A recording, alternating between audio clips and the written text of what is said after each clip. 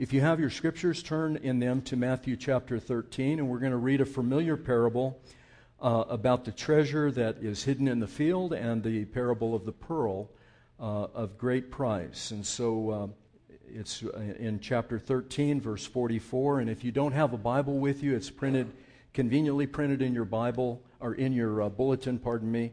Now hear God's Word. The kingdom of heaven is like treasure hidden in a field, which a man found and covered up. Then in his joy he goes and sells all that he has and buys that field. Again, the kingdom of heaven is like a merchant in search of fine pearls, who finding one pearl of great value went and sold all that he had and bought it. This is God's Word.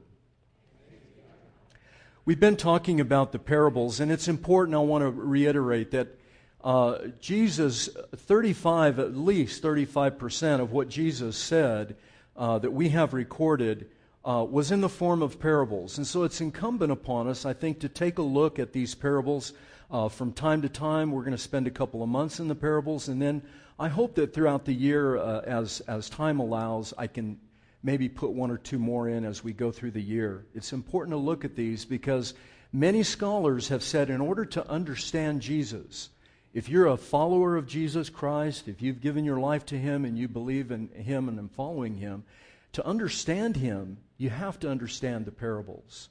It's also been said that to understand the parables, you have to understand Jesus, because the parables are unique in that they are connected intimately to the person and work of Jesus Christ. The parables are not simply moral or ethical lessons. They're far, far more than that.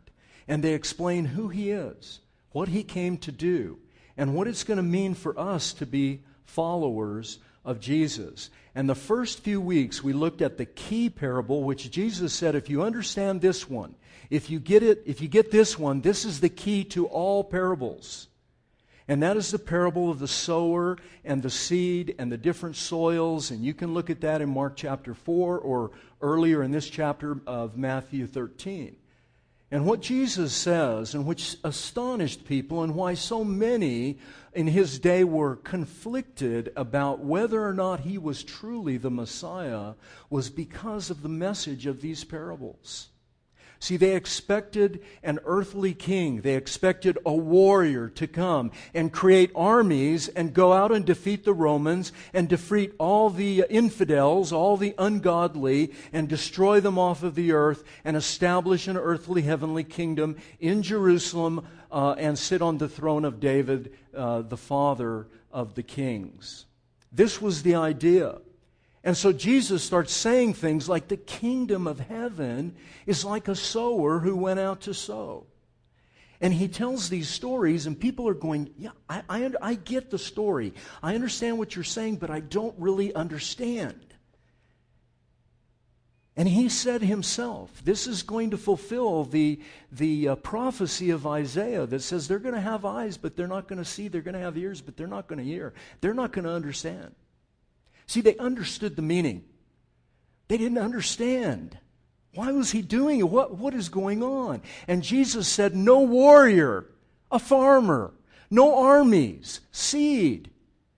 And growth is not going to be by a military overthrow and political upheaval and me taking over the world and establishing some political entity. Not now, at least. It's going to be the slow growth of agriculture.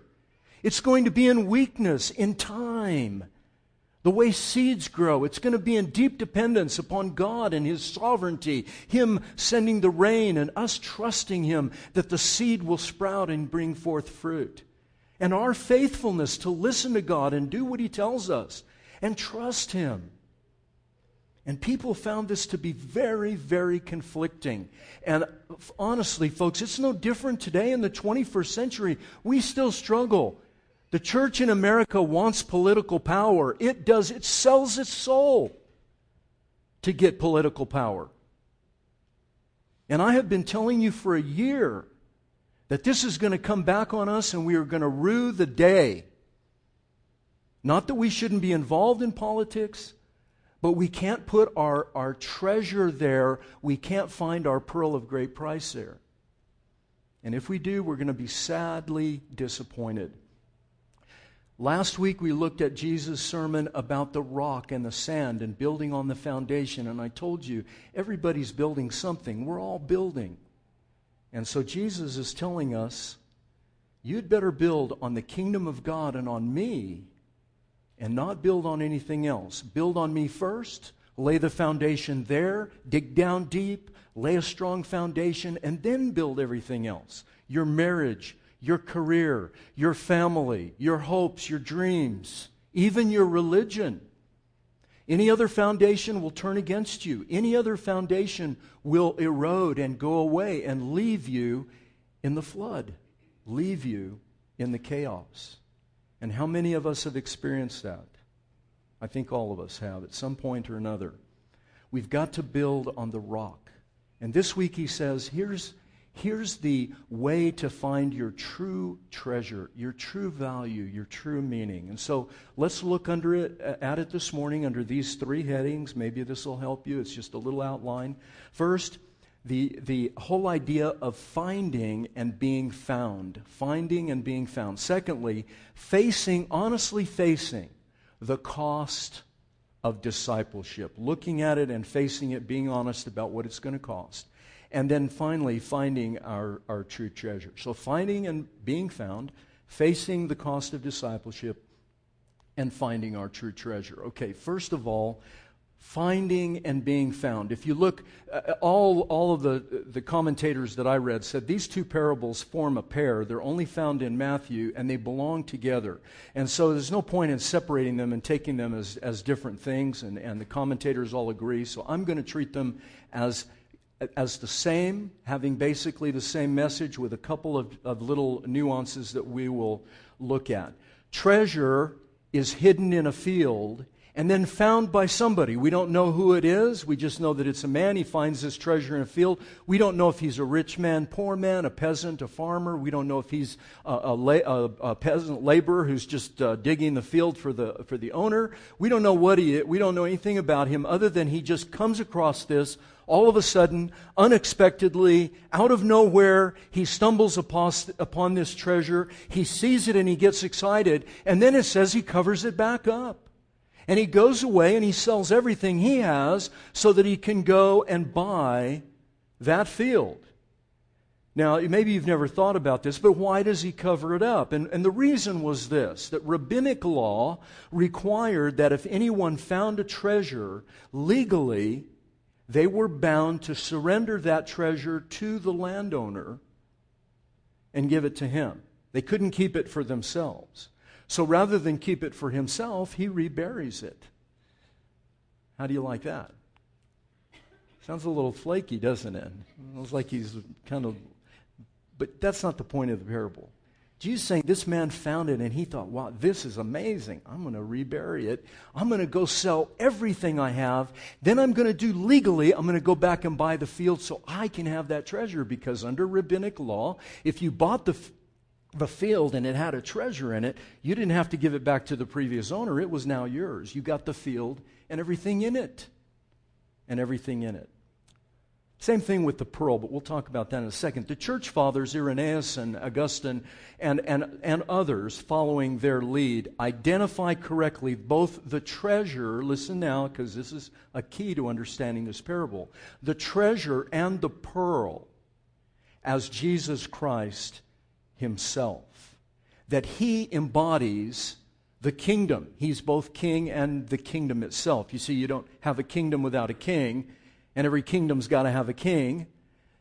We're very comfortable, I think most people, about talking about God in general.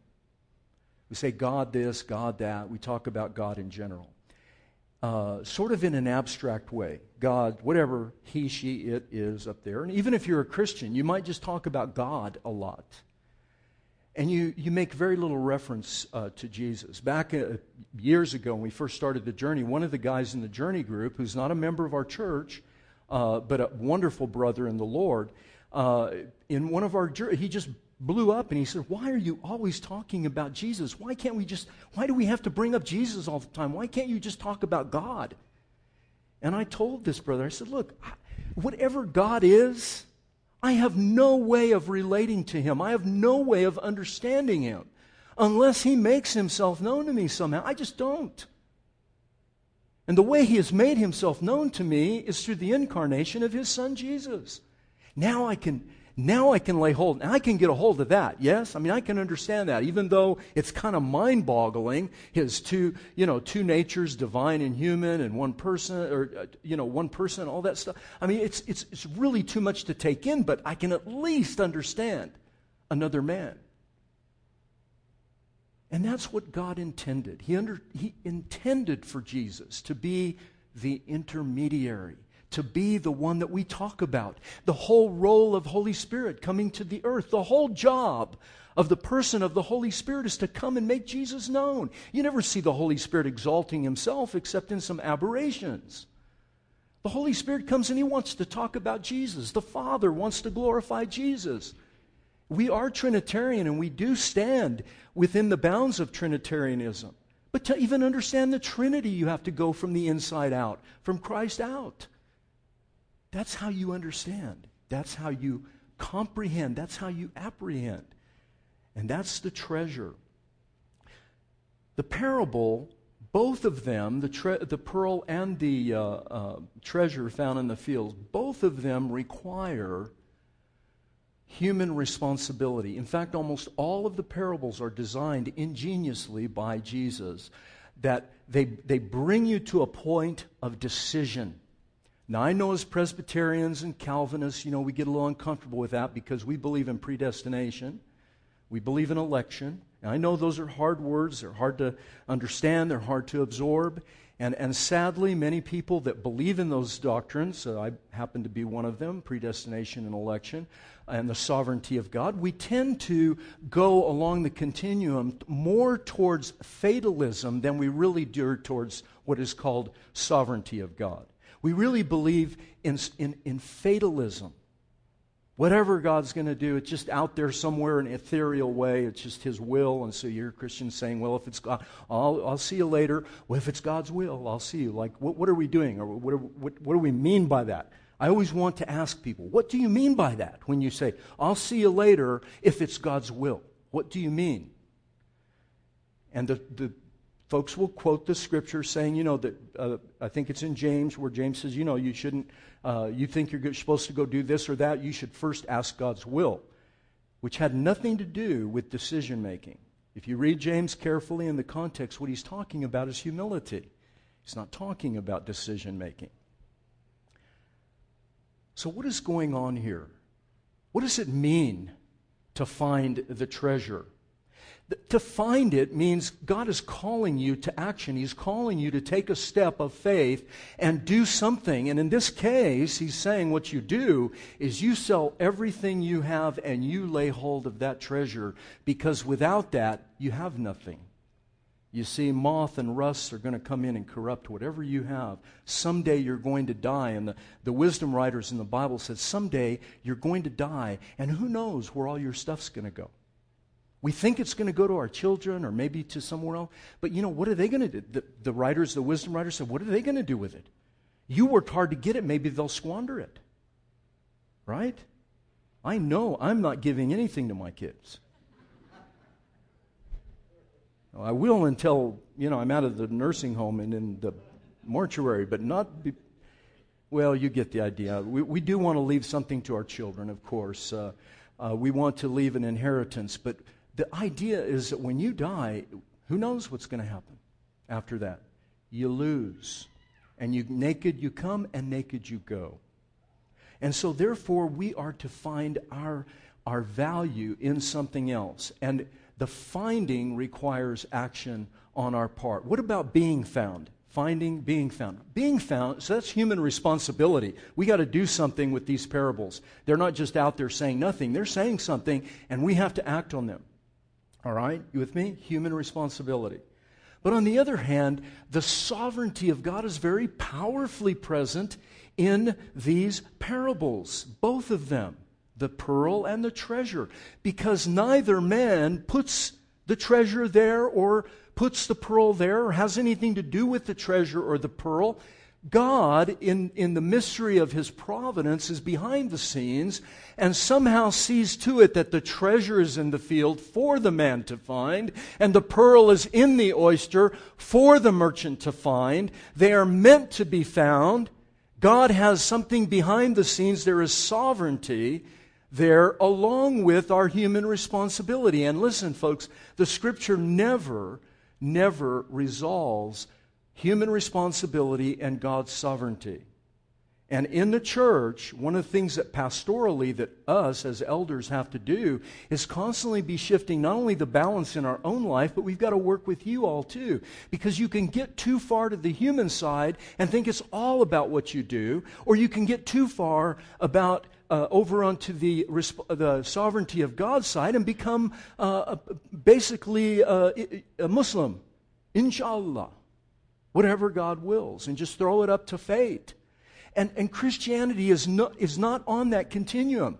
Christianity is up above that, 100% God's sovereignty, 100% human responsibility, and the creature, you don't see either one of these guys scratching their head and going, gosh, I wonder where that treasure come from. Well, maybe I better talk to a theologian before I rebury it. No, they just take it and go. And they make their decisions based on the value. Listen, they make their decision based on the value of the treasure. It inherently, intrinsically, is worth something. And that brings us to the second point, facing the cost. So you've got human responsibility clearly displayed, God's sovereignty clearly displayed, and both are there, and you're supposed to act. Sell all that you have and follow me, Jesus said.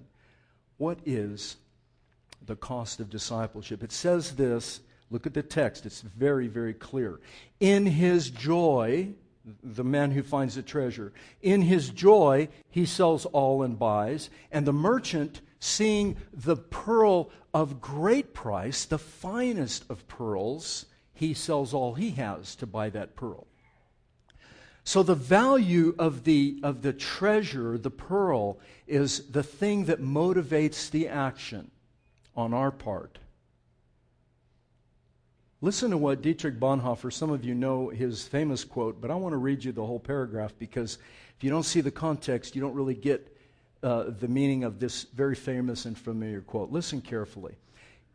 Bonhoeffer quotes from Isaiah 53 this. He says, he was despised and rejected of men. Isaiah 53. He was despised and rejected of men.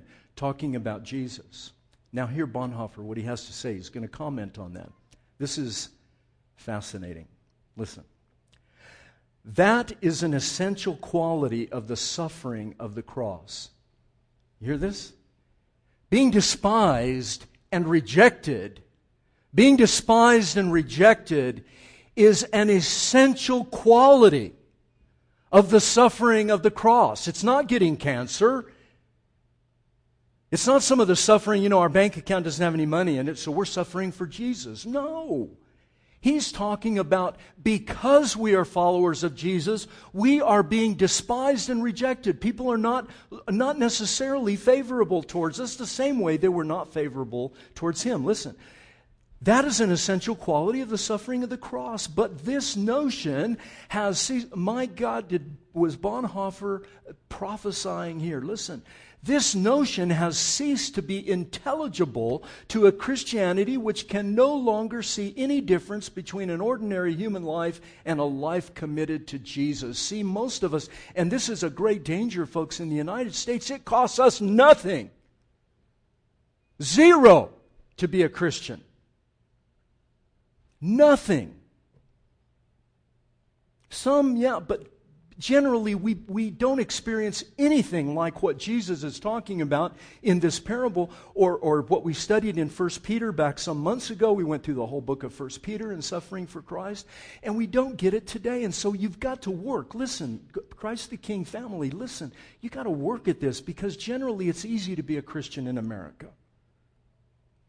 Listen to what he says.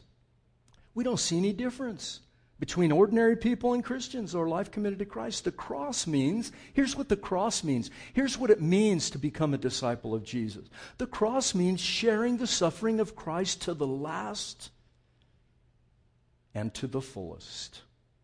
Only a man thus totally committed in discipleship can experience the meaning of the cross. The cross is there right from the beginning. The man has to get it, pick it up.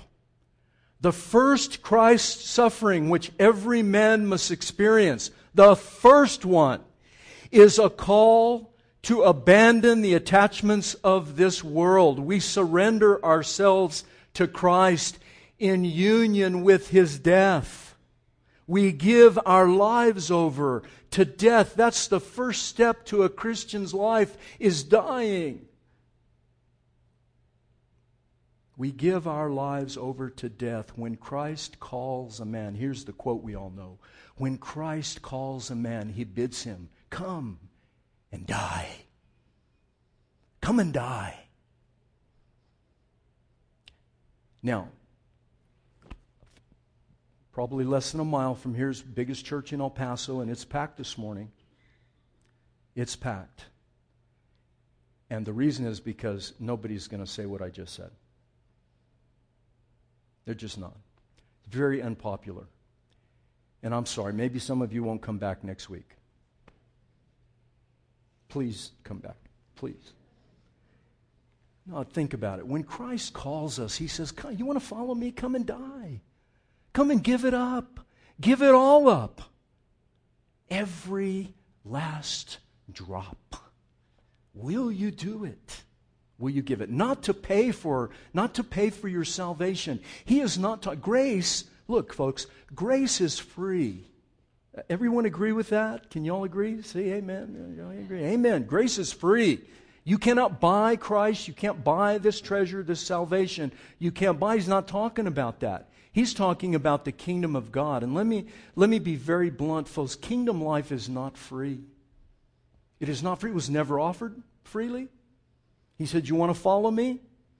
Give all that you have and follow me. When He told the rich young ruler, sell everything you have and follow me, we conveniently, and I've heard sermons like this, good sermons actually, that contextualize that and say, well, He was just talking to that one man because that was his idol. No. That's not what you read in the New Testament. Jesus always says, everybody sell everything you have and follow me. Give it all up. You ready for that? You ready for that garage sale? See, we talk about, well, how much does God want me to give to the church? Does He want me to give a tithe? Yes, we want your tithe. We want your 10%. But that's not what the New Testament is talking about. You don't hear anything in the New Testament about tithing. You have to give 100%. 100%. In other words, when you look at your bank account, you say, this is God's money. I see that. I believe that. And you are ready to go, ready to be generous, not out of your excess, but out of your very life. If necessary, if He calls you that way, give it all. Will you? And that's something that each person has to struggle with, me included. I'm a pastor. I'm a professional holy person. And I have to struggle with this myself. God's touching the very deepest part of our humanity, folks. Do you see it? He's going down into the very center and He's saying, what is your treasure? Where is your treasure? Whoever desires to come after me, let him deny himself, take up his cross, and follow me. Whoever desires, listen, this is the paradox of the gospel. Whoever desires to save his life will lose it. Whoever loves life or loses life for my sake and the gospel's will save it. This is the paradox. This is the tension of being a Christian.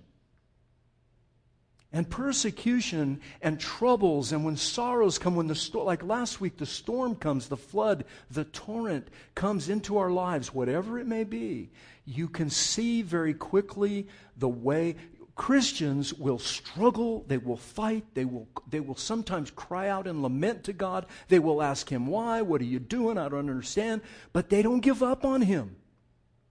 They don't quit Him. They stay in the struggle. They don't become lackadaisical and complacent and say, oh, inshallah, that's God's will. That's the worst thing you can do. Well, it's just God's will. No. Get in and wrestle with Him. Don't back away into some kind of fatalism, and certainly don't run away from Him. What are you going to find out there other than the abyss? No, He says, run to me. Come to me. Struggle. Read the Psalms. They're full of laments and complaints. And how long are you going to do this? But you see who you're talking to. Do you see who you're engaged with? Most important in our Christian life. Both men find, listen, both men find, one finds unexpectedly, the other, he's out there looking. He's trying to find that pearl. Both found. One found the treasure and the pearl, not by their own doing, that's God's sovereignty. Both require action to obtain, a human responsibility. And so the Apostle Paul starts to put all the pieces together for us, as well as Jesus. And Paul says this, you were dead. This is what he's saying to us. Listen carefully, and I know this is a lot to take in. It's early in the morning, but I'm hoping that y'all can track, because if you do, this kind of thing can break the chains of slavery of sin in your life. Think about it. You were dead, and your life is hid with Christ in God. See, he said, we thought we were alive, but we were really dead. But in order to get life, we had to really die. We had to actually lose our old life. Paul goes on to say this, I've been crucified with Christ. See?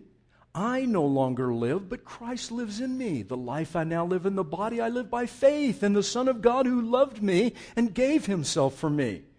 Our old self was crucified with Him so that the body of sin might be rendered powerless, that we should no longer be slaves to sin. This is that parable. Paul is just explaining it in a little different way. He's saying that to come to Jesus, you have to die. You've got to sell everything. You've got to let go of your life. Completely let go. In order to embrace Jesus Christ, folks, it takes both hands. You can't hold Jesus. You can't hold somebody that grand, that glorious, that good and beautiful. You can't possibly hold Him with one hand, which is what a lot of Christians want to do. We want to hold Jesus with one hand and hold on to everything else with the other and somehow just fit them together. And I'm telling you, they won't go together. He demands that we let go. I don't know what that looks like in your life. I know what it looks like in my life. It is daily struggling to let go. It's daily working at letting go. Minute by minute sometimes letting go. Because to hold Him, hold someone so beautiful, so grand, it's going to take both hands.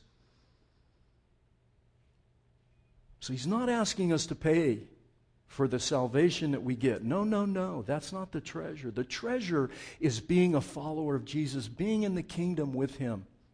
Come and follow me. Take up your cross. Die. Die if you have to. Die you must. You see? Wow. Finding our true treasure. Let's finish with this. In His joy, finding the one pearl of great price. Both phrases, in one for the guy that just finds accidentally, one for the merchant that's out there searching for good pearls. Both of them find the value in the thing itself. They don't ascribe value to it. It has value already. It's already worth it. And they, through the Holy Spirit, through the moving of the Holy Spirit, we believe in God's sovereignty. He's the one that opens our eyes, yes. They see the value. They recognize it. They comprehend what it is. And they say, I can't live without this. Jesus taught this in other places. Don't lay up for yourselves treasures on earth where moth and rust corrupt, thieves break in and steal.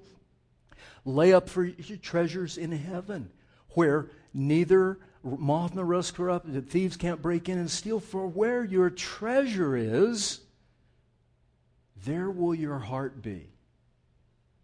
And this is something that you do daily, folks. As we struggle in our lives and we find value in things, and things are competing for our desires. And parents, with your children, your kids are bombarded with consumerism and materialism. As they're bombarded with these things, great, okay. Let's all be asking the question, children, adults, all of us, old, young, where is my true value? What causes me to stay awake at night? What am I afraid of? And there you will find your treasure. Paul said, what things were gained to me I counted loss for Christ. Indeed, I count all things lost for the excellence of knowing Jesus Christ my Lord, for whom, listen to this, for whom I have suffered the loss of all things and count them but dung. If I read it to you in Greek, you would all want me to be fired. He doesn't say dung. He uses the crassest word in the Greek language, Koine Greek, that he can find. We all are familiar with it. And he uses that word, a dirty word, to describe what he thought of his past life. It was rubbish. It was dung. Wow. That's the Apostle Paul. Many of you, I've suggested a piece from Dr. Thomas Chalmers, Scottish minister from Scotland back, he's long dead, called The Expulsive Power of a New Affection. Now you can find this online, and I hope many of you will download it, maybe today if you have time. Download his sermon, The Expulsive Power of a New Affection. It's magnificent. And I wish I had more time to talk about it, but this is just a little piece from The Expulsive Power of a New Affection. Listen to what Chalmers says. The gospel of Jesus Christ is expulsive in its power. Expulsive. It expels lesser treasures. It awakens a new appetite, a new affection, a new sense, a new taste, a new longing in the heart that nothing but Jesus can fill. And that longing and that delight in Christ expels every other rival. You see, if all you do in your Christian life is constantly try, what do I have to do? What do I have to get rid of? What do I have to expel? What do I have to throw away? What do I have to rid myself of? Christianity is going to grind you down into the ground. But if you find the treasure, if you find the pearl, if you find that thing of exceedingly great value, what Chalmers calls that new affection, that other thing, that other treasure, then it in itself, the joy that the man found in finding the treasure, the joy of finding it, the pearl of great price, the merchant looks at it and he goes, Mike, this is amazing. You see, they find it in the thing itself. And that love, that affection, has the power to drive out. You're not just throwing things off, you're pushing out the other things. And without that, folks, Christianity is horrible. It is one of the worst religions. Better to be something else. But if you want to be a Christian and you want your Christianity to just beat like a heart and be alive and vibrant, even when you're suffering, even when you're going through trials, even when there's no money in the bank, even when your marriage is in trouble, if you have that one treasure, it can start to push and drive other things out, along with our effort to throw off the bad as well. It is the value of the treasure, the pearl, and, listen, and the joy of discovery that moves these men to action, meeting Jesus, finding in Him, like Augustine and Irenaeus, finding in Jesus Christ that irresistible, priceless treasure, a beauty that you can't live without, finding your life there. Why does Jesus even share this parable? And I'll just tell you this and we'll close. I say it every week, folks, but I'm going to say it again. No other treasure No other treasure in your life is going to die for you. Not one of them. No treasure will die for you. No treasure will give its life for you. No treasure will give everything for you. Though he was rich, for our sakes he became poor. He emptied himself, Paul said. He became nothing. Nothing, like R.C. Sproul says, nothing is not a little something. Nothing is nothing. He became nothing. He became a slave, a servant. No treasure will die for you. Nothing that you're basing your life on, nothing that you're holding on to and clutching to so tightly that you think, this is what makes me, this is what's going to get me over, this is what's going to put me over the hurdle, this is what's going to define me. Someday it's going to be gone. Only He remains. Only He is that treasure. Only He is that pearl of great price who actually dies for you and for me. God demonstrates His love for us. Listen, while we were yet sinners, on our worst day, folks, you haven't had a worse day than that. While we were yet sinners, Christ died for the ungodly. There, He says, this is what you're worth. Think of your life. This, you want to define yourself by your career, your money, your bank account, your marriage, your kids, whatever?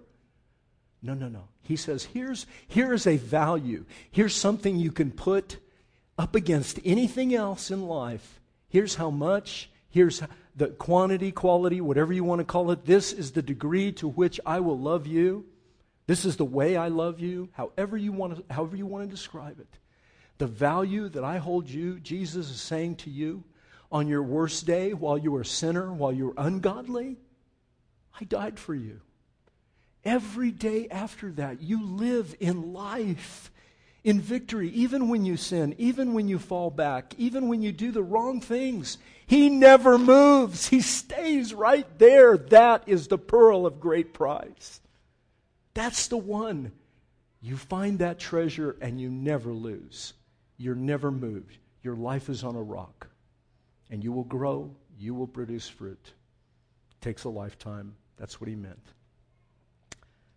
Will you trust Him? I hope you will. Let's pray. Our God in heaven, we struggle sometimes to even believe this. I know for myself, sometimes I don't even believe that you love me. I can't, because my treasure is really myself and my reputation. And I pray, Father, that today as we think through these things, they're wonderful truths that somehow you would break through by your Holy Spirit and let us just get a glimpse, a little taste of how much you believe that we're worth, that you would give your life for us poor sinners, weak and wounded, sick and sore, having nothing to commend ourselves, and yet you come and you find beauty in us and then give us yourself, the great treasure. Please help us. Please. We need you, and we need you to change our lives. Amen.